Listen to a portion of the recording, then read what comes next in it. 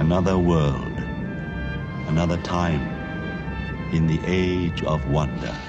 You are listening to Trial by Stone. Trial by Stone! Trial by Stone! This is what I came for. Your vital essence, the Dark Crystal. I can feel something. Hear it almost. Don't move. Don't move? Where would I go? Quiet! And here's your hosts, Philip Mitchell and Bland Garrett. So today, or this month, we're going to discuss about the Shadows of the Dark Crystal, which is a young adult novel that came out mid last year, written by J.M. Lee, who won the very first sort of the author quest that was part of the contest, writing contest for darkcrystal.com. And for winning it, he got the chance to write a story, a prequel to The Dark Crystal, and this is sort of the result of the story, Shadows of the Dark Crystal, which is now which will be a 4-novel book series, so which is very exciting. So there's going to be a lot of Dark Crystal stories in novel form. That's for certain. So, first of all, I just want to introduce everyone for this special roundtable. I'd just like to introduce Peter. Peter M., thank you for coming on the roundtable. Thanks very much. Really happy to be here today and see everybody again. Absolutely. And then, of course, we've got Douglas Benjamin Fisher, but here on the show, we'll call him Fish. So, Fish, thanks for coming on the show. Oh, it's my pleasure, man. Thanks for having me. And, of course, we've got Nancy Gray. Nancy, just want to say thanks for being on the show. Thank you for having me. Very excited. Thank you. And of course, my co-host, Bland Garrett. So, Bland, thanks for being on the show. And oh, definitely. Glad to be here and glad to get into this discussion. Yes, absolutely. It was very exciting. When the book came out and got the chance to read it so basically for this roundtable, we've decided to, I guess if you're new to the show, you can listen to our previous roundtable discussions that we've had in the past, in particular with the graphic novel Creation Myths. That's that's from where you probably heard Peter and Doug and Nancy, and we've had a lot of other guests to talk about to do with the Dark Crystal Creation Myths, the graphic novels. So definitely check them out. They're great fun. But let's go back to Shadows and Shadows. I just wanted to say Shadows does tie into Creation Myths. He actually has some connections to the storyline. So it'd probably be a good idea if you are interested in reading Shadows of the Dark Crystal to read Creation Myths, because it does tie into that. Yes, absolutely. And I think probably one that, we might as well get right deep into the discussion. And that's something that was mentioned sort of before chapter 1 of Shadows of the Dark Crystal, was sort of the passage from Creation Myths. At first there was silence, and then the song began, which I thought was a very nice nod to the Creation Myths, which is, I think that's a passage. I think that's on chapter 2 actually. So I thought that was Another thing I'd like to recommend for listeners is to read the PDF file from darkcrystal.com, the Gelfling Gathering, which we've been discussing on the podcast. It's a really good... It'll set it up really well, because you'll get to learn about the different Gelfling clans and all the other Skeksis, and kind of how they are as far as their... strength and virility and power over the whole world at this moment, and how the Gelfling really don't know much about the Skeksis. They don't know their connection with the Mystics. There's some rumors going around because it's right at the moment where things start to happen. Yes, yeah. And that, the truth is about to come out, like the real truth and not the Skeksis truth. Yes, and that's something I think I'm sort of interested to go into a little bit about that. But yeah, I mean, so I mean, with chapter 1, it just starts with Tavra, who's visiting the Drenchen clan, and we find out that she's a Vapor. Just off to see the old Moldra of the Sog clan, Laicid. And I guess that's the other thing which I did when I was just quickly, reading it last night. That especially I think the first 2 chapters, there's actually not a lot of dialogue. Like for me, like as a filmmaker, I'm used to reading scripts and stuff. So I thought I'd be curious to see how it played through, with just reading the dialogue. And I think even though it's like I think the first 2 chapters were very descriptive of the world, but of course that's sort of that's sort of to set up, I guess, for things to come in the story. Right. It's very important for fantasy. That was one of the things I actually liked about this book, was the fact that he seemed to set up the scenes so realistically that you could kind of see it. Especially because the clans are so different. And I think he painted a really good picture of the Drenchen clan. Yeah. And the differences between the two. Between the Vapora and the Drenchen. Yeah, as introductions go, I thought it was a great, gentle introduction. I thought of it after I'd read the first 3 chapters as somebody gently drawing aside the curtain and saying, here we are again, but here's some really neat detail that you haven't seen before. So welcome back, or if you're new here, here's something that and it's not overwhelming. Right. I really liked how I like the language that he used. Like, yes, it is a young adult novel, but it seems to me more like it's an all-age novel, because for me, I don't read a lot. I don't tend to have a lot of time, but it seems like this was a quick read. And so the language still captivated me. I didn't feel like I was reading a children's book. He has a very colorful use. Yeah, that's exactly the way I felt. It was very easy reading. I'm not the most well-read individual of all time, but I thought this was very easy reading. And kind of like was mentioned before, it definitely felt like a homecoming to a degree. It's like, oh yeah, I know this place. I remember this place well. Yeah, absolutely. I'm also sort of in that same boat as well. Like I don't do an awful lot of reading as well, and yeah, I did felt it was very easy to sort of follow through it, and even sort of like imagine these scenarios like in my head. And also, I guess with the whole language, I guess, of the Dark Crystal, the dialogue is always very I'd like probably best way is very simple.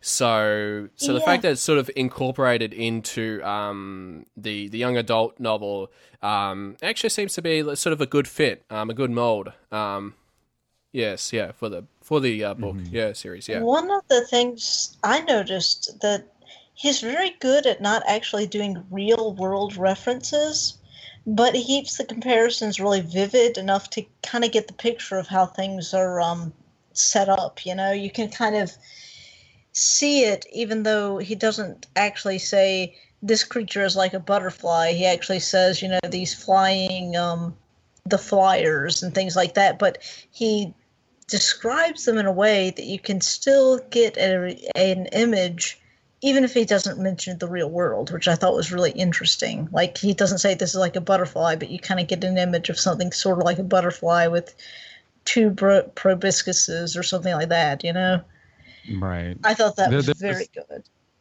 Right. Like he makes you very aware that the planet is teeming with life.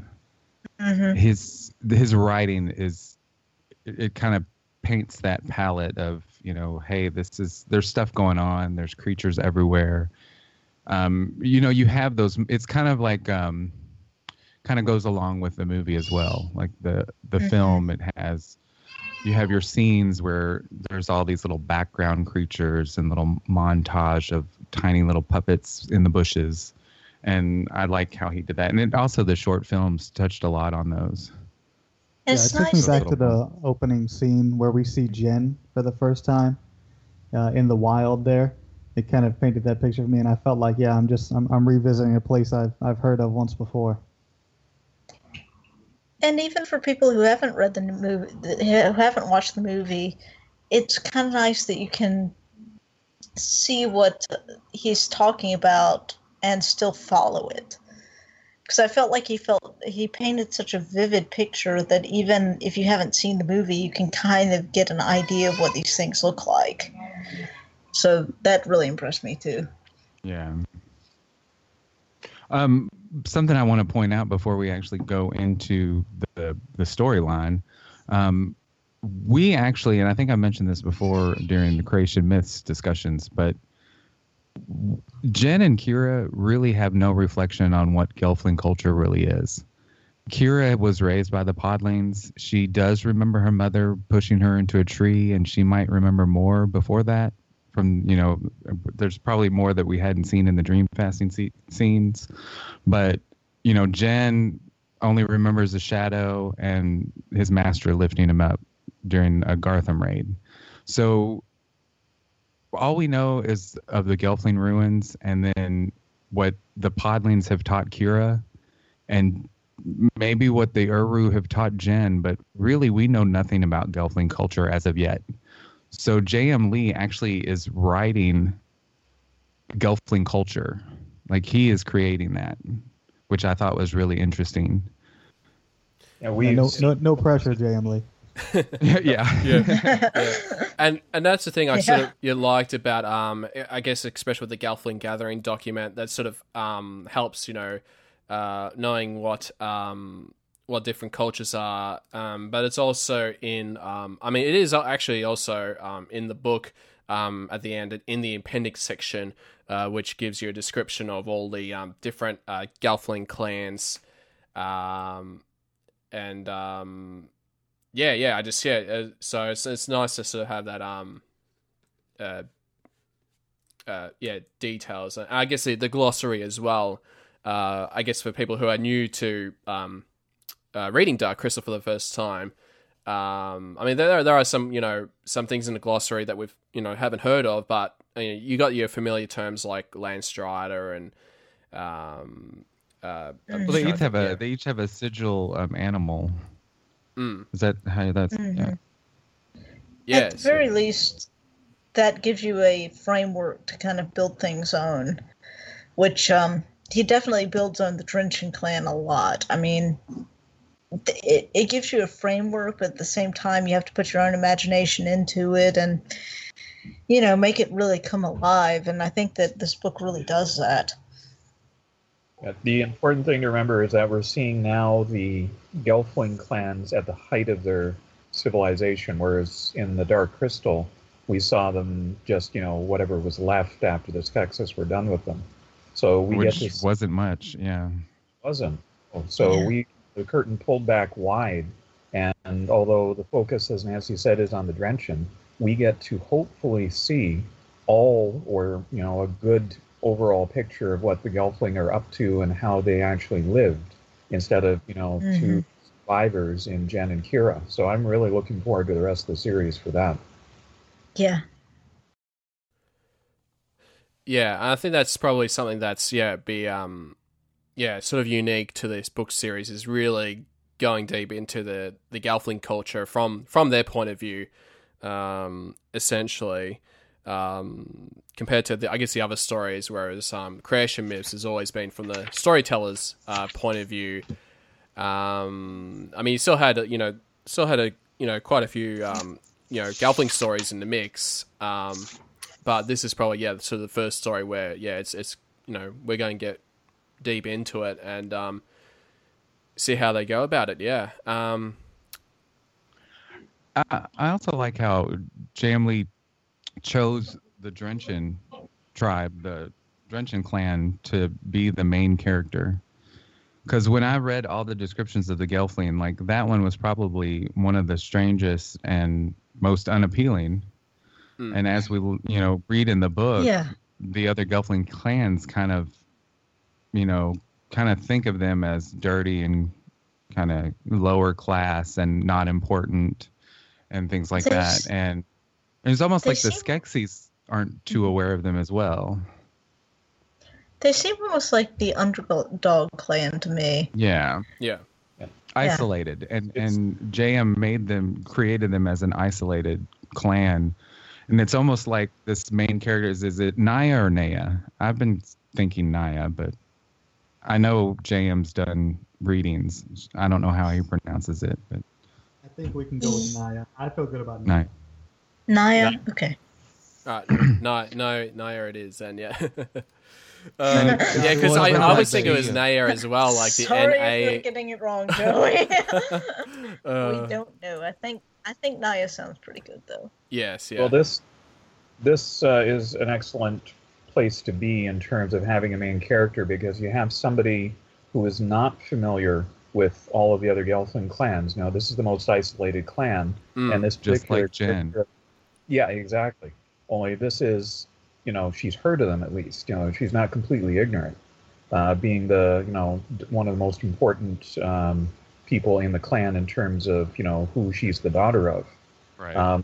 We get to see this isolated clan, which is really the outsider motif, and we get to see this person travel where she's never traveled before and see the sights with her. So it's the perfect way to carry the reader along with the story. Yeah, absolutely. That's a great point, man. I mean, it's just like Jen, like somebody said, Jen is the same way, right? So are we as the reader, right? We've never seen these people before, so I think it's a good person to take us through. I think it's a good point, Peter. And I think we should, as we go along, we should go ahead and describe these Gelfling clan of course, I don't think people would be listening to this unless they've read their listeners are aware that there are going to be spoilers in these podcasts. Yeah. Yes, yeah. So there will be spoilers. So yeah, in case if you haven't read the book yet, definitely check it out, read it, and then come back to the show to listen to our thoughts and discussions.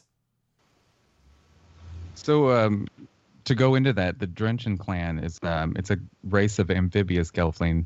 They wallow in the putrid swamp of Sog, deep in the southernmost reaches of the Skereth region.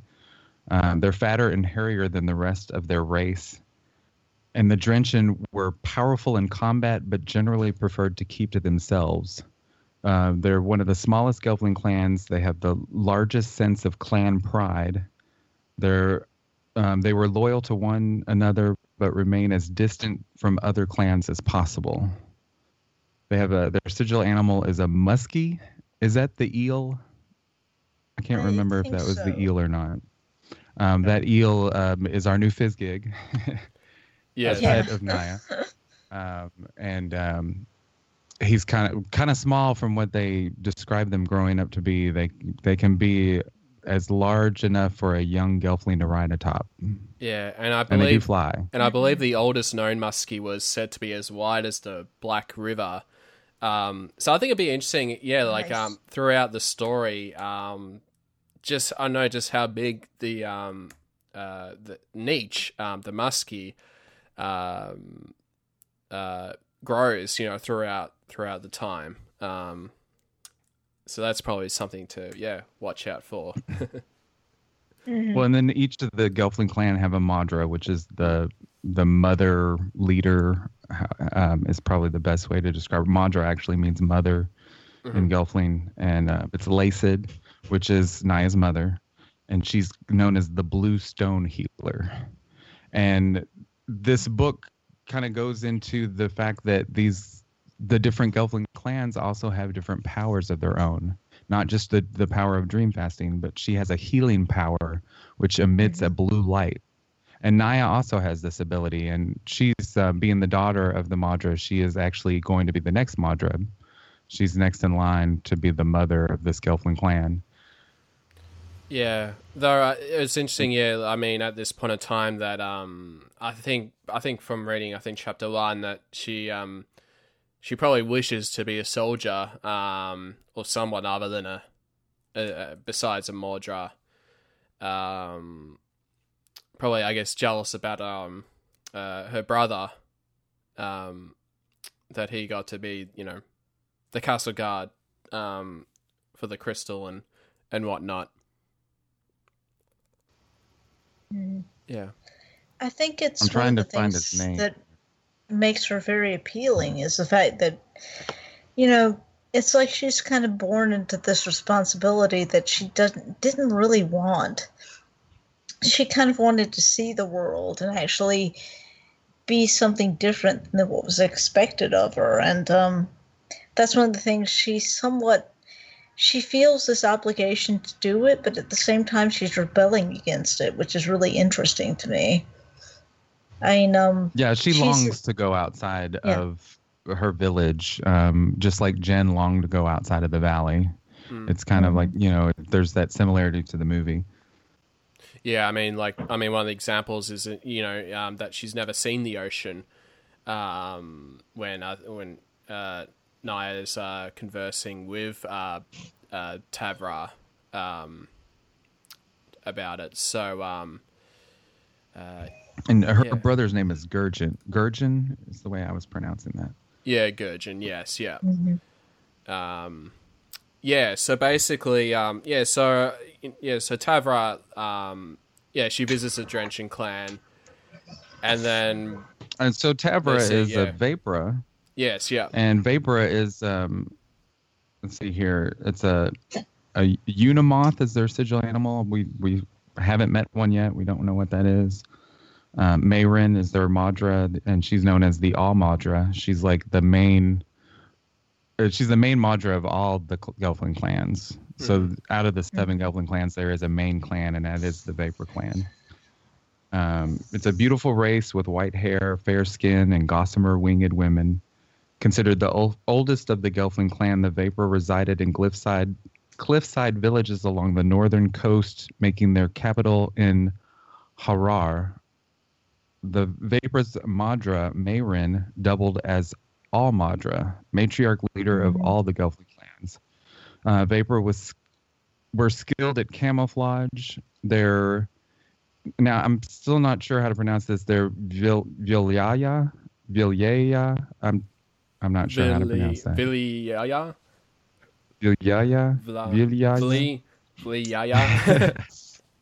They focused on light-changing magic, allowing them to become nearly invisible. So apparently they can become transparent or invisible. Or the camouflage. They have a camouflaging power, yeah. Yeah, no, which and is my theory is that Kira is a descendant of the Vapor clan because of her, fair skin and blonde hair. Yeah, an ability to hide, yeah. I get that feeling too. Do y'all think that Jen was one of the Drenching clan? I thought about that. Like maybe he didn't have dreadlocks because he was never in a SOG, in a SOG. But I just think about where he's placed, with the mystics and whatnot. But I didn't know if that was. I mean, obviously he's been moved since the Garth. Well, the thing is that he doesn't have gills. That's. I think, and he's not the greenish hue or the grayish hue. I honestly think he might have been more of a Jara Jin descendant. There's later in the chapters, there's a long song about Jara Jin. So he would be Stonewood. And his name is Jin. Right. I think that there's definitely a connection there. Yes, it would be Stonewood. The Stonewood clan is where Jara Jin is from. So it's and I mean, guess what? Since we're talking about it, we might as well mention it. Their sigil animals, the Fizzgig. Their Madras, Farah, the rock singer. The clan was proud, ancient people who dwelled on the fertile lands near and within the dark wood. They made their main home in Stone in the Wood, the historical home of Jara Jen. Many Stonewood Gelfling would were valuable guards at the Castle of the Crystal. They were farmers and cobblers and makers of tools, and they were inventive but pastoral, like their sigil animal, and they were peaceful but fierce when threatened. Mm. So they really don't go into too much of a physical description, but I mean, yeah, with Jara Jen being from Stonewood, and Jen possibly being a descendant of Jara Jen, then yeah, I mean that makes sense. It Well, they just also seems like they a also good connection to me. Go ahead, Nancy. No, that's what what I was saying, that it seems like a good connection. It kind of ties the movie into the books, which it just makes me think that Jen was probably of the Stonewood clan and possibly even a descendant of that character. I could be wrong, but, it just seems almost like an obvious connection to me, even with the names. So that's just what I think. Pull a fast one on us because nobody likes to be predictable, but I'm betting on the Sifa because the Sifa are known to be very lucky, and quite honestly, Jen in the movie was really, really, really lucky. True. Yeah. Very true. I like the Sifa clan. That is so what I wrote about in the story. To go back to that word, Vilya literally means blue fire, which is Gelfling life essence. And then Vilyaya or Vilyaya literally means flame of the blue flame of the blue fire. And it's the Gelfling mystic arts. So here we learn that they have this mystic art, which is kind of neat. Well, we kind of see with multiple clans, they've got some kind of like magic abilities, right? That we don't really see in the film, honestly. No, and neither with like creation myths. So I believe this is the first time they sort of established, I guess, the aspect of magic, with the Gelflings. Which is pretty neat. Which ties into their essence. That word of their Gelfling mystic power is from, it contains the word that means essence. Yeah. And so I guess, so basically, like in chapter 2, and also I think the other thing that was interesting in chapter 2 was the mention of, we got the 3 suns, and also we got the three moons. Yes. And he mentions those a couple of times. There's in the video game, The Dark Crystal, that came out in the early 80s, the Apple IIe game, Roberta Williams, Sierra Adventure. There's a little riddle. I can't really remember the exact wording, but there's a riddle that you get from Ursu that you have to tell the answer to Aughra about.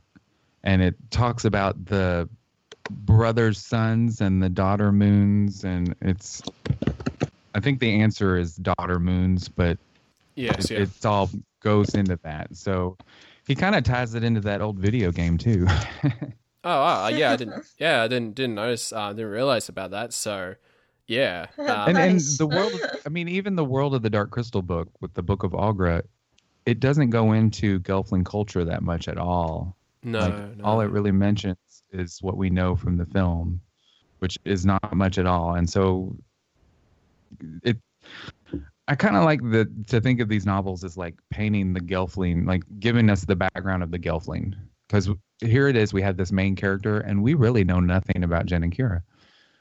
Yeah. Or their ancestry or anything like that. Yeah. And then I just had a thought, if there's you got the great conjunction with the with the 3 suns. I wonder if there's actually be interesting if there's been one where it's like that version, but with 3 moons aligned. I wonder what would happen. It's called the medium conjunction. Yeah. Yeah. Well, we do have lesser conjunctions and minor conjunctions and great conjunctions. So I guess we could have I don't know if they would just call it a lunar conjunction or I wrote in my notes as the great moon conjunction, but that's probably a bit of a lame name. The lunar conjunction. Yeah, the lunar conjunction. I like that one. Yeah. Mm-hmm. I liked that about them having triple suns and triple moons. That seemed interesting to me. Mm-hmm. There's a lot of triples mentioned in this. It's like in a later chapter they have a dream and it's talking about having someone on one hand and one on the other, and I was thinking that's 3 people. It's the number 3 seems to be something that recurs in a lot of these stories, which I thought was also interesting. I think that keeps in line with the mythology, right? Mm-hmm. There's all kinds of 3 symbolisms throughout the film. The lamps in Skektek's Chamber of Life, there's 3 lights within it, and then there's just 3s everywhere. Awesome. Well, the number has many balanced connotations to it, so even if you just look at it in terms of story, having a main character with 2 supporting characters or 3 main characters, it's very easy to balance between them without actually focusing on just one. So, love triangles, it's a great number to work with in so many ways. Mm-hmm. Yeah, and I'm just trying to think, and also I guess like in twos as well. You got the Mystics and the Skeksis, and I guess in the story, we got Nia and Gurjin, and they're actually both twins. Mm-hmm. Yes. Yeah. So yeah, it works in 3s and 2s or 2s and 3s.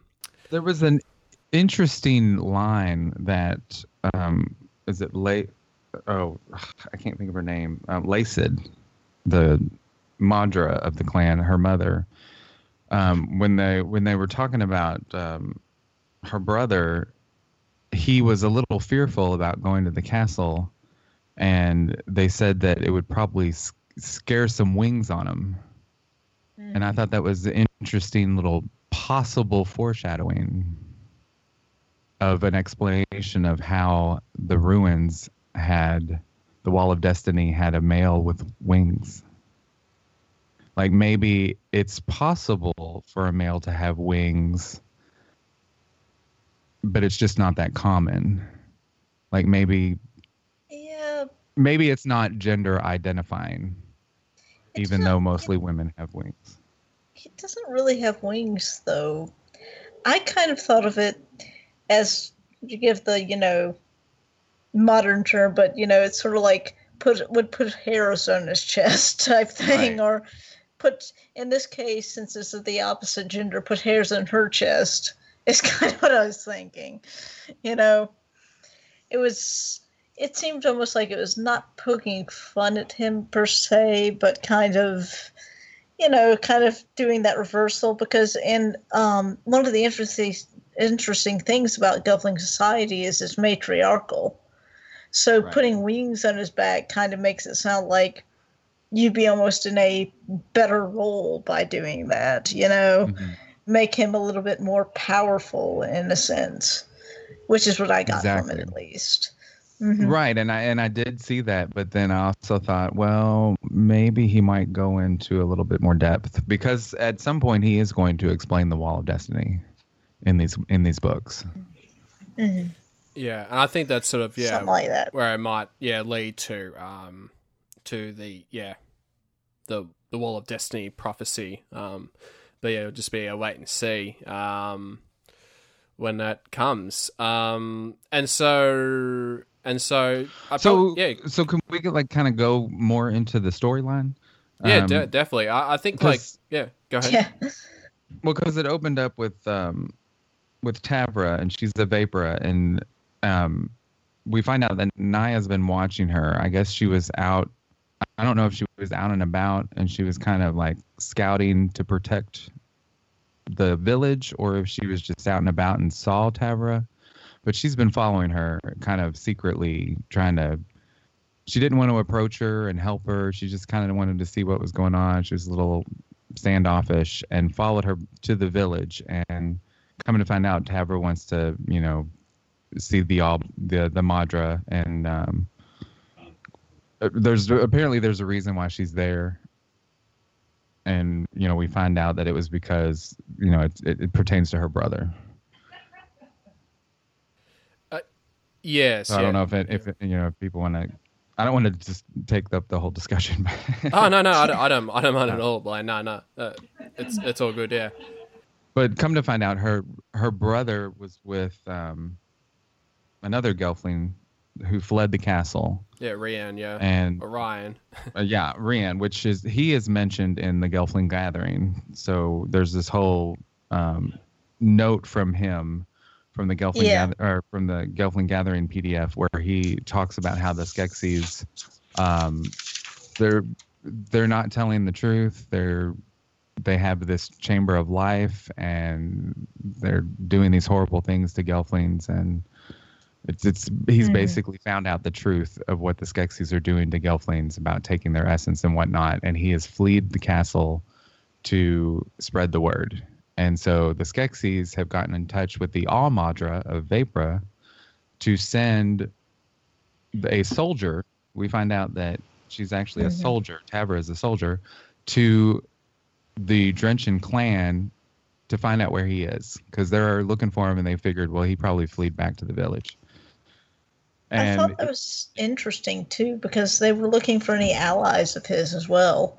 So they may have not known specifically about his sister, but I almost feel like they were kind of going to look for her. Maybe we also know that they haven't been taking censuses of the Drenchen clan. Mm-hmm. So the Skeksis aren't really interested in them just yet, but now that a Drenchen has actually fled, because a Skeksis hasn't even visited the Drenchen clan as far as Naya knows. Mm-hmm. And it's on the list, probably. Yeah. Mm. Yeah, probably the Drenchen would be on the last of the list with the whole census thing, yeah. So, well, I found it interesting that we're immediately introduced at the start of this book, the first few chapters, to a Gelfling soldier. So we have this comparison to Naya, who, is not a soldier. And then we have her meet somebody whose, job and life is, warfare in a sense. And we don't really get a sense of what, a soldier means in terms of being a Gelfling soldier. But it's certainly, violence of some kind. And, how does Naya react? Yeah, she carries a sword, so. Yeah.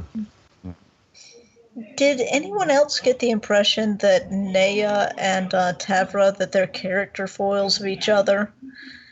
They just seem like total opposites to me, but, that might be a little off scale, but I think that some of the characteristics about Naya, like the scene where she's actually standing up to the Nebri that's been kind of corrupted by the dark crystal, that she's standing up to it, and Tavra is always constantly trying to basically flee from it, even if it means leaving someone behind.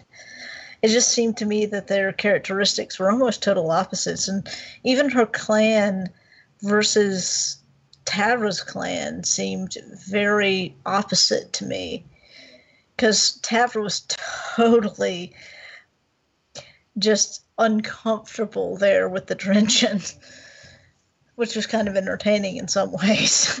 Well, if you think about it, she comes from the Vapra, which is like the oldest and like the top Gelfling clan, and the Drenchen are pretty much, as we know now, is like kind of considered the lowest. So she's kind of a snob, Tavra, because it kind of shows this social status that the Gelfling clans have amongst one another. Well, it's a really neat balance. I'm glad you brought it up, Nancy, because we have a soldier who is out of her depth, and we have a Sog who is not, because they're not exactly foils of each other, but I can see how you would definitely apply that to them if you see, them getting together in the swamp, meeting, and like, well, what's up with you? Why are you carrying a sword? And, why are you green? But with the soldier versus the essentially a healer, you have a less physical description, which I appreciated. We could have gone with, Naya's first view of Tavra being a beautiful, unearthly like Gelfling, pardon the phrase, but a Gelfling who is, completely beyond anything you've ever seen in Sog. And Joseph doesn't paint that picture. He shows us a soldier who is different, which I liked. Right. Yeah. It's like you have this light and almost seems like they could be really delicate Gelfling, and then you have this like Gelfling that's more of a, that she's an earth tone, greenish, grayish, greenish. They're always, in the swamp, in the Sog, isolated. They seem to be more earthy, whereas the vapors seem to be more air and light. But then you have this soldier, which kind of, I like that. Yeah. But she's totally out of her element in the swamp, which Naya almost, it's like even though she's a soldier and she's supposed to be this powerful Gelfling, Naya actually feels sorry for her because she can't figure out what she wants to eat and things like that. And, when she first meets her, she seems weak because she's sitting here slogging through all of this muck and... Yeah, she took the low road. Yeah, exactly. And that's another thing. The drenching are always up in the trees and, jumping from limb to limb. And but they're also down in the swamp, This is exactly another thing to invest us in Naya. And, show us as readers that, hey, this girl knows what she's doing. The soldier's here, on a mission. But, Naya is looking at the soldier going, what are you doing? Why aren't you, in charge? You don't really know where you're at in my home. And so we're starting out from a position of strength and knowledge and familiarity on the side of Naya. So, we're with her. Because of the way things develop over the first few chapters after she meets Tavra, which I think is brilliant. And also the fact that Naya is of Thra. Literally they're part of Thra. They live in the swamp. They breathe Thra in. So we have a very grounded and very relatable character in the main protagonist. Yeah, I think Joseph did a good job of connecting us to each, right? Like what connects us to characters in general, I think is mostly, at the end of the day, vulnerability, right? So he does a good job of showing us Tavris first, and then in some later chapters, as we start to work through it, we get to see Naya's vulnerability, right? Where she's weak, where she's not strong, and where we can say, okay, there's our element that we connect with her. And we've seen it even in the parents, of Naya in those first couple chapters as well. So I think it's a good touch. Another thing to note about Naya is that she's a late bloomer. She doesn't have her wings yet, and her younger sister does. So that's one of the things that's kind of always on her mind a little bit, is that she doesn't have her wings yet. Absolutely, yeah. And I guess sort of the big part, with chapter 2 was when Nia and Tavra, when they accidentally dream fast. So yeah, there seems to be, I guess with dream fasting, that sensitivity, when with touching one's hand to dream fast, because I think I mentioned in the chapter that at Naya's age that she should be able to sort of control the dream fasting, or I was just trying to think, yeah. Yeah, I think that Naya felt some shame. Yeah, we see that discussed in the book, of where she felt like ashamed that she was unable to control the dream fasting, and how she had kind of tapped into Tabra's mind there and her thoughts. And I thought that was a really well-placed, awkward moment for them. But, we start to see how dream fasting works even a little. This is another item that we get to see explored, because we've only seen, what we've seen in the film, our kind of limited exposure to dream fasting. So I think it's a good touch. Yeah, I thought this was very interesting, that it was kind of a metaphor for being a late bloomer, because all this stuff that she should be able to control and she should have her wings by now and everything just hasn't happened, And particularly for a female character, that's at that type of age is a very common problem. So it's one of those things that I thought was very interesting, at least from my point of view. She's our underdog, right? I mean, that's who we're going to be rooting for, and we see that in the first couple chapters as we start to, as they leave the Sog and they come up on the Nebri, right? That's where we really first to see real action, true action, and we get to see what Naya's kind of made of in those moments. Mm-hmm. This I found the chapter that talks about her wings, which I thought was really interesting. It said, swallowing her pride, Naya took the stone's way, a long, twisting tunnel down the foot of the Great Smurth. She ignored the careful glances and smiles from the men and children in the winding passage as she hurried by. She worried about what they might be thinking. Even Eliona's wings had bloomed, and she was one trine younger. Naya pushed the self-conscious thoughts out of her mind. It was only a matter of time, her mother had told her. Coming of age is a journey, not a destination. I thought that was an interesting message. So they had this, they've had this big feast, and it's a little awkward for Tabra because the food is different. It's, I guess they're more carnivorous. They eat more raw foods and fish, eel. They eat, leaves, vegetarian stuff. But it's a lot of people.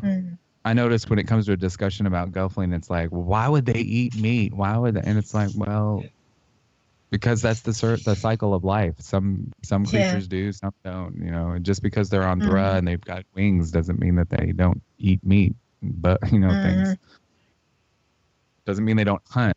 Yeah, they say they're long distance hunters. They have like staves and bolos. And heck, if you think about it, insects in general, not all insects eat leaves, Right. Wasps are carnivorous and have wings. I mean, it's one of those. Yeah, exactly. It's one of those things that maybe not all of the Gelfling ate just fruit. It's kind of hinted at that even like the Sprighton clan, even though they seem to eat more fruit, they were the more the ones that actually created weapons and things like that. And bola is technically a weapon for subduing a prey. It made a lot of sense to me that the Drenching clan, especially being so isolated and living in a swamp, would be more carnivorous, I mean, lots of swamp creatures are. Well, it makes you wonder about Kira, too. Like, I know that the podlings don't necessarily live in the swamp. It's like Kira hangs out in the swamp, and then there's that they take the Black River to the podling village. Kira is skilled with the Bola Whip, as we know. So is that something that she learned from the podlings, or is that something that she just picked up? And is it possible that Kira might possibly be a descendant of both Vapra and Drenching? Could it be that at some point, when all the chaos and all the Gelfling are being hunted, they ended up the villages or the clans kind of just joined together, and so then they had more interbreeding? That's an interesting idea because in the movie, her wings do kind of look webbed if you look at them, And they were talking about the Drenching having webbed wings because it made them able to kind of glide through the water more easily and glide through the treetops.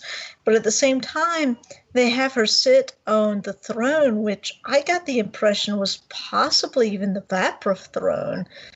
So initially I thought she was probably Vapra, but the more I thought about it, she does have webbed wings, so it's possible it could even be a product of both.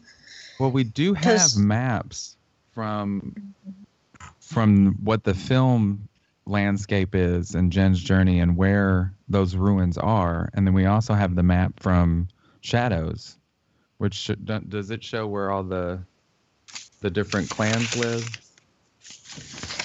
So we could pinpoint where those ruins are, as in comparison to how the film is.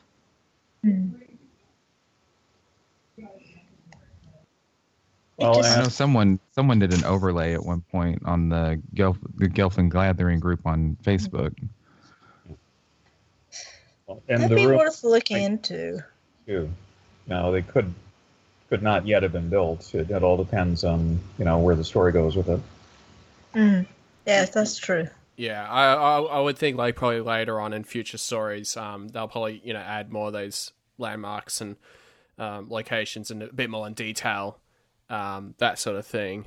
That I would imagine. This is also the moment in the book where we get the first illustration from Corey Godby. It's the illustration of Naya at the feast, and she's going to get a plate of food for Tavra because she can obviously tell that Tavra is uncomfortable with all the food that's being passed out. Yeah. Niche on her shoulder. Yes, yeah. And then you can kind of tell that the nose, the face structure is a little bit different than Jen and Kira. I don't know if that was done on purpose. And then, of course, she has her dreadlocks. So basically, yeah. So when I've had the dream fasting and basically, Naya tells her parents about what happened, and so they decide to try and arrange a meeting to talk with Vabra or Tavra about about the dream fasting and I guess sort of why she is here. And I'm just trying to think. Yes, yeah, with Gurjin, yeah. And Gurjin, every time he comes to visit the village, has always just gone on and on and on about the castle and the Skeksis and how great it is and all this elaborate everything and how exciting it is. And Naya is very interested, it seems, in all that. He gives her a nice little dagger, a jeweled dagger, and she kind of cherishes this gift that he's given her. Yeah, which is a very nice tie-in to the whole twin idea kind of thing. The fact that she still has this link to him despite his distance. Yeah, and so in chapter 3, so Tavra announces that Rian and Gurjin, they've been accused by the Skeksis lords for treason. Yeah, the main message from the dream fasting was find Rian, find Gurjin. And so she realized, oh, Tavra, the dream fasting, there's something about my brother. And so I need to tell my parents because this ain't cool. And she's not telling us everything. So this is where it's like, okay, all this formality and everything aside, why are you here? Yeah. Which shows that he's smart and paying it. We meet Naya's father as well. So, and basically, I think in chapter 3, in my notes, I think I wrote, the castle has been entrusted by the Skeksis since the beginning of time. So, is that something that, I don't know, do Gelflings sort of had no knowledge about the Urskeks, or has that memory of existence disappeared through songs, for example? Because I know in creation myths, the Gelflings were, some of them were present when the splitting of the crystal happened. Well, it was just the two. Yeah, two Gelflings that were present, and they did spread the word, and so they do know that they don't know that they were split, that they're of the same creature. Yeah. But they do know of the mystics and the Skeksis. They just don't know that they're connected. But the Skeksis kind of have an inkling, and plus one of them died at the cracking. Well, we could just be looking at hundreds and hundreds of years of indoctrination in terms of the Skeksis telling the same story to the Gelfling. And I know the Gelfling are not that long-lived. So, 5-6 generations pass, and the Gelfling go, oh, right, that's what the Skeksis said. And they haven't done anything evil. They've done a lot of good, so we're just going to believe what they said. And, it's here since the beginning of time. The Urskeks didn't seem to want to get involved in the comics. It makes me think that all the information that they've got about the people who are basically the keepers of the crystal are the Skeksis. In fact, many of them think of the Urskeks as just these horrible monsters because they've never been exposed to them before. So it seems to me that even the legends about the Keepers of the Crystal have gotten warped over the years, where it's just kind of from the Skeksis' point of view. So they assume the Skeksis are the good ones, and that the Urskeks are going to come in and, be like the hunter, come in and kidnap children and eat them or something like that. I think that was something that was mentioned in the original manuscript about the different clans, that a lot of them thought of the Urskeks as, or not the Urskeks, the Uru, I'm sorry, I've been using the wrong terminology, the Uru as being these horrible creatures, and the Skeksis as being the ones kind of protecting them. Mm. I could be wrong about that, but I think so. Yeah. And also, I guess in Chapter 3, there was a little Easter egg with mention of the Swuthu.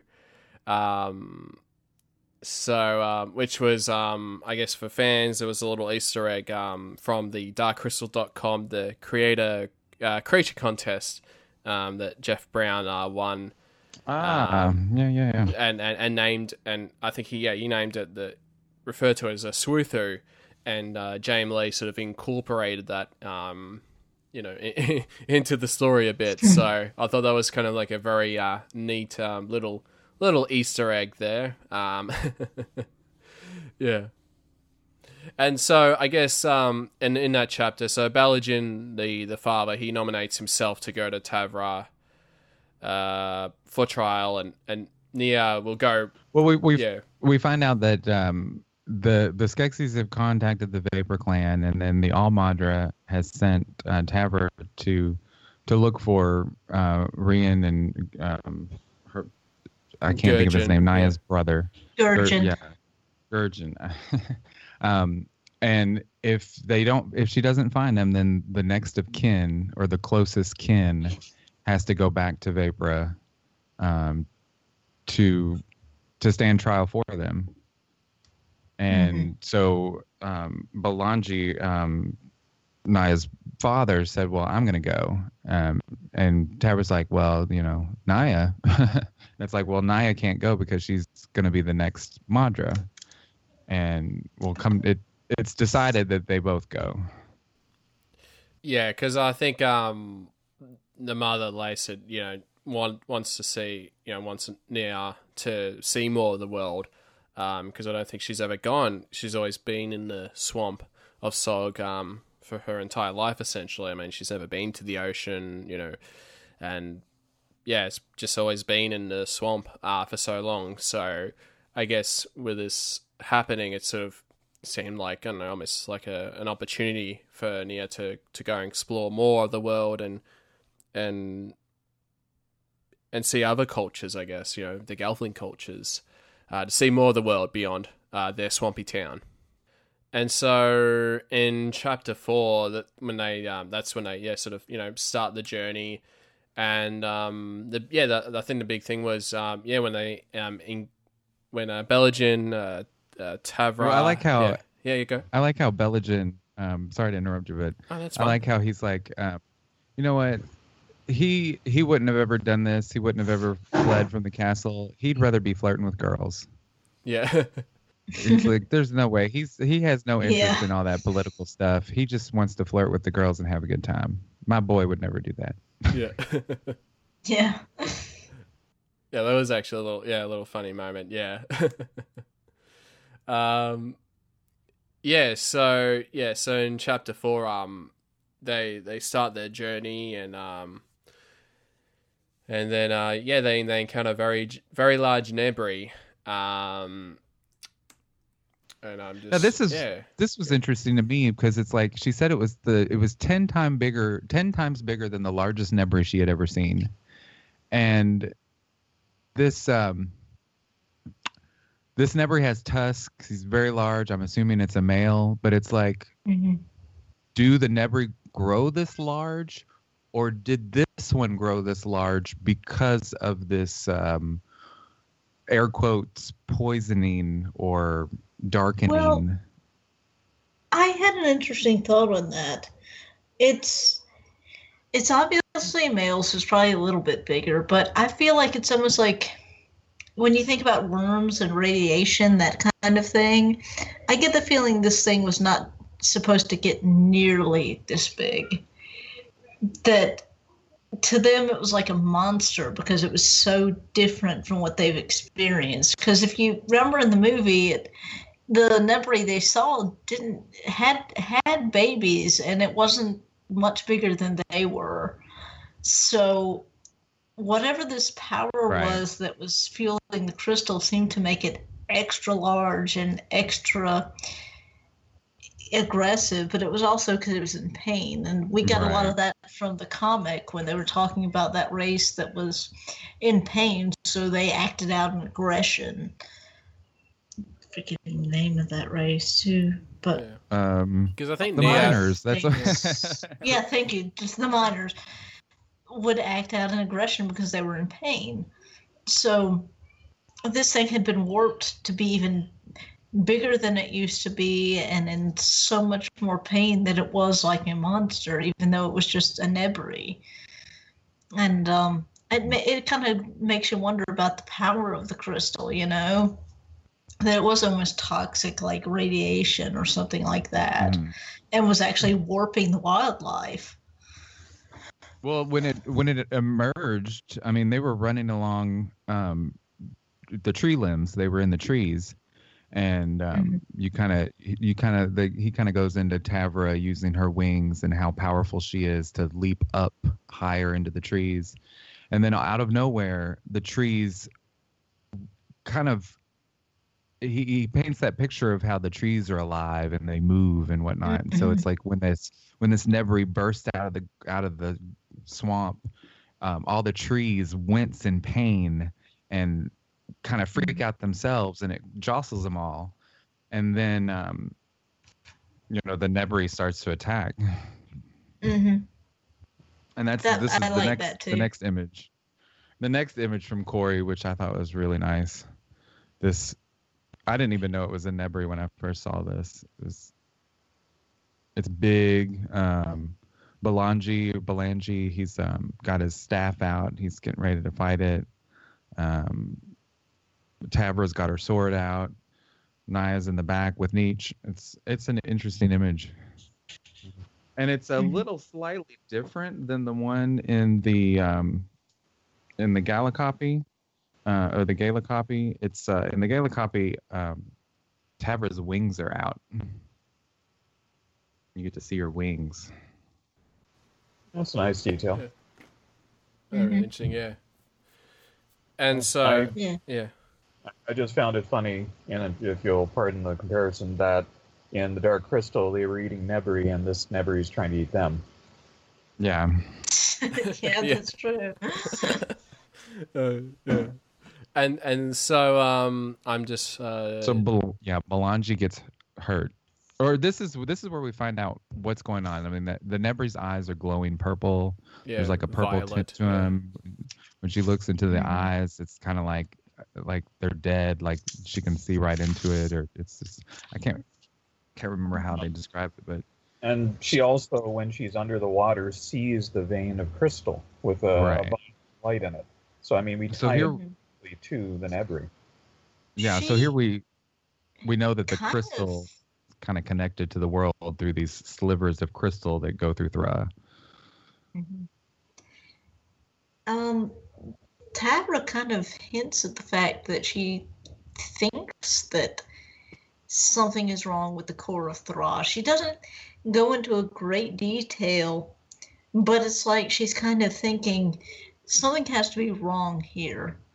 If you saw a vein of Thra and it, was corrupted in this way, well, she's almost like hypnotized by it.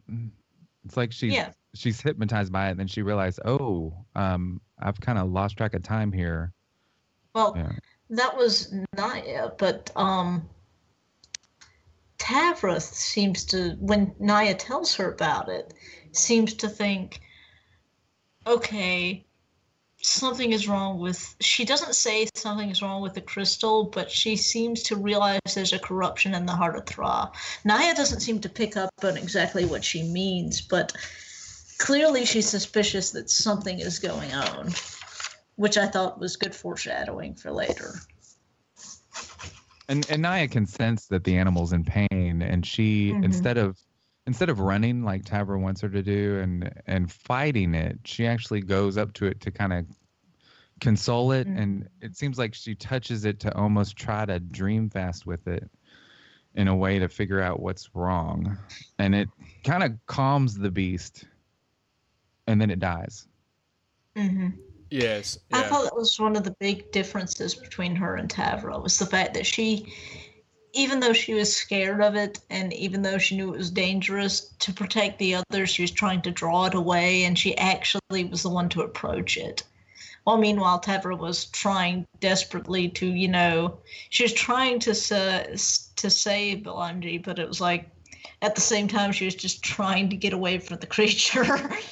So. Well, it's like the good comparison of the warrior versus the healer, right? The warrior is built to survive, and or kill if need be, and the healer is meant to connect and kind of meet them where they're at and heal whatever the pain actually is. So I thought that was a good comparison again, even in that heated moment for those two and their personality and or clan styles. Yeah. Well, that's also might be a good theme to set for the books, is that, well, you can't fight it, you have to find another way. This is what's happening. So, Naya found a way. Yeah, absolutely. Yeah.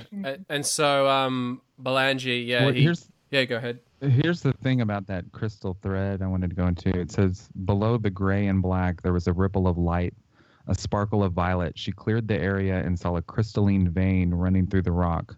Though it was only a thread's width, she found herself squinting instinctively, as if her body knew that the source, however distant it was so bright it might blind her. So it's a really small, thin sliver, but it's blinding, and it kind of captivates her and hypnotizes her almost. It's almost like it's going to affect her like it affected the Nebri, and she kind of snaps out of it and realizes, oh. Yeah. And so, I mean, unfortunately, Belangi, the father, got injured badly, wounded.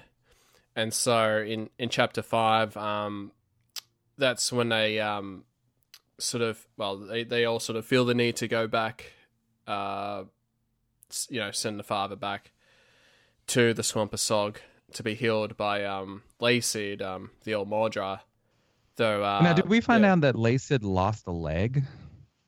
Like, she only has one leg, is that correct? I thought that was strange too, because I didn't remember any mention of it from the previous chapters, but he did say something like, if she can lose a leg, I can get this minor wound, and I'm like... Right. Did she only have one leg? Or did she actually... It makes you wonder, did she actually almost lose a leg and actually heal herself? Because she did have the power to do that. We also he never mentions her walking around. She's always like in a hammock or seated. True. Or, That might be a thing. I just never picked up on it until the second reading, and I was like, that's interesting. So it makes you wonder if she just does have one leg, or if it's something that she healed up, like a grave injury that almost took her leg. Well, and here we also find out that Naya has that power. Right. I love in this moment how we get to see Belangi, like, just a classic. He's like, hey, are you okay? You seem to be bleeding out. He's like, oh, I'm fine. It's fine. But seriously, y'all better take me home. It's only a flesh wound. Yeah. Oh, hush. Like, I need my pipe. What was this pipe made of? A Nebri tusk? Is that what it was? It's made out of pride, Bland. So. Pure pride. Well, it's a good thing that, the Mordra, who is, one of the greater healers in Thra, it seems, isn't able to heal everything. So we do see that there are some limitations. So it's not magic as much as a natural ability for that particular clan. and it's not capable of working, miracle level things, but it can still do a lot. So it sets sort of ground rules for it. It says, if she were here, it would be much better. I've only just started learning Vilyaya from her. So Naya does have that power, but she's just learning it. So Belangi needs to get back to his wife. Pretty much. He's still bleeding. So not only has Belangi been wounded, scratched by a simple Nebri, as he referred to it, but Tabra has also broken a wing, it's knocked out of joint or socket, and she re-straightens it, and she, it's going to heal. Her wing is fine, but she can't fly anytime soon. So there's a big argument about who's going to continue on to the Vapor Village and who is going to go back with Belangi. And so they, after a little coercing, it's Naya is going to be the one to continue the journey. Tabra actually wants to go back and let the Vapor know about what she saw in the bottom of the swamp, how this thread of crystal was all purple and this Nebri was somehow possessed or poisoned. Yeah, and yeah, Naya decides to go alone and head forth to see the All-Madra about the trial of her brother, and that just is something that it's her priority more than ever, and feels a delay would sort of hinder. Hence, why she decides to sort of go forward, I guess. And I kind of like this. Go ahead. The way she shows her the way is through dream fasting. Yes, I was about to say that actually. Yeah, I really like the. I felt like was a great plot device. It's sort of dream fast the directions to Nia how to get there. Almost like an alternative to actually having a map. So whether it's like instead of having maps back then, they would just dream fast directions. It's like mental GPS. Yeah. It's almost like the Matrix. Like, let's download how to fly a helicopter. Okay. Yeah. Throughout this whole book, J.M. Lee does some really interesting things with dream fasting. I don't know if anyone else thought this, but when she touches the Nebri, she actually, even though it's an animal and she can't get any real things from it, it's almost like she dream fasts with it because she gets a vision of what it's feeling and why it's feeling it. Well, and I thought that was interesting. Well, according to the World of the Dark Crystal, you can also dream fast with objects, which is how he ended up with the Book of Aughra, the manuscript. J.J. Llewellyn, the mystery writer of the World of the Dark Crystal book, but he dream fasted with the fragment of the Wall of Destiny that he found, and that's how he learned all this stuff about the world. So yeah, you could even dream fast with objects and things. Yeah, there's a lot of that goes on. I'm not going to spoil anything for you, Bland, but there's a lot of that goes on in this book that he uses dream fasting in a very interesting sort of way, I thought. And, it's like that accidental dream fast. They got all these visions of things that she wasn't meant to see. And then when they actually, I guess you could say consensually dream fast, she's able to kind of show her the way and, not leave any of those things in, which is also interesting. Well, and that's another thing going into the whole thing about Gelflings. We really don't know much about them. The only dream fasting we really know is about what Jen and Kira did, which was also accidental. Mm-hmm. Yeah, it sure was. Yeah. Very true. Yeah. But then they also do in the movie, they also do like a long distance dream fast where Kira is being drained of her essence and she calls out, and Jen calls out and it's like, Kira, fight them, fight. So there's almost like a long distance dream fasting at sometimes. Mm-hmm. And so I guess really, at the end of that chapter 5, that her journey now begins alone, which is sort of a nice little parallel to Jen, in the Dark Crystal. But then I did thought about that. Nia does have Nietzsche, but just a little thought about that. Yeah. That's true. That it does seem a lot like there are some parallels there because she's out of her element now too, and she refers to a lot of the times like thinking of her swamp, thinking of Sog, and thinking, gee, it's almost like just wondering what her sisters are doing and what her mother's doing, and feeling just totally out of her element, and missing her hammock and missing each and every ape knot tree and things like that, which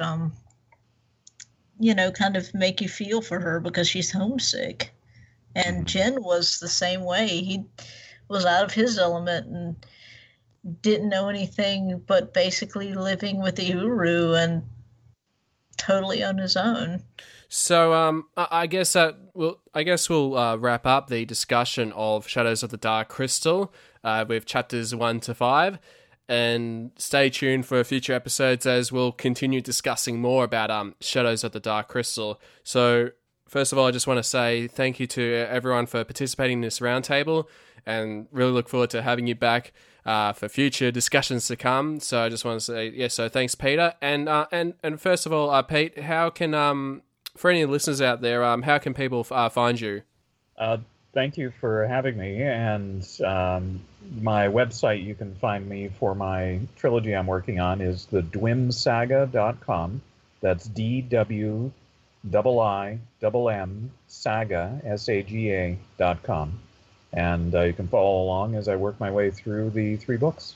Excellent. And for yourself, Fish, how can people find you? You can find me at facebook.com/fishrocksmusic. Excellent. And Nancy Gray, how can people find you? Thank you for having me, and you can find me at nancygray.net, working on a trilogy called Blood Rain, with the artwork actually done by J.M. Lee, who is an awesome artist and author, and, the artwork on the cover. And you can also find me at nancygray.blogspot.com and at Facebook at Writer Nancy Gray. You've already taken too long, Gelfling. Hurry! At last the crystal calls. It is time to return to the castle. The crystal calls! To the crystal chamber!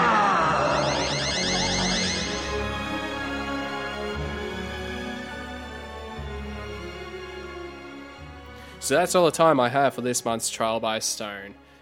If you want to get in contact with the show, you can do so at darkcrystalpodcast@gmail.com. You can like us on Facebook at facebook.com/darkcrystalpodcast, or follow us on Twitter at darkcrystalpod. If you like the show and you think that others would love it, then please spread the word and even give us a 5-star review on iTunes. I hope you all enjoyed the show and come back next month for more Trial by Stone.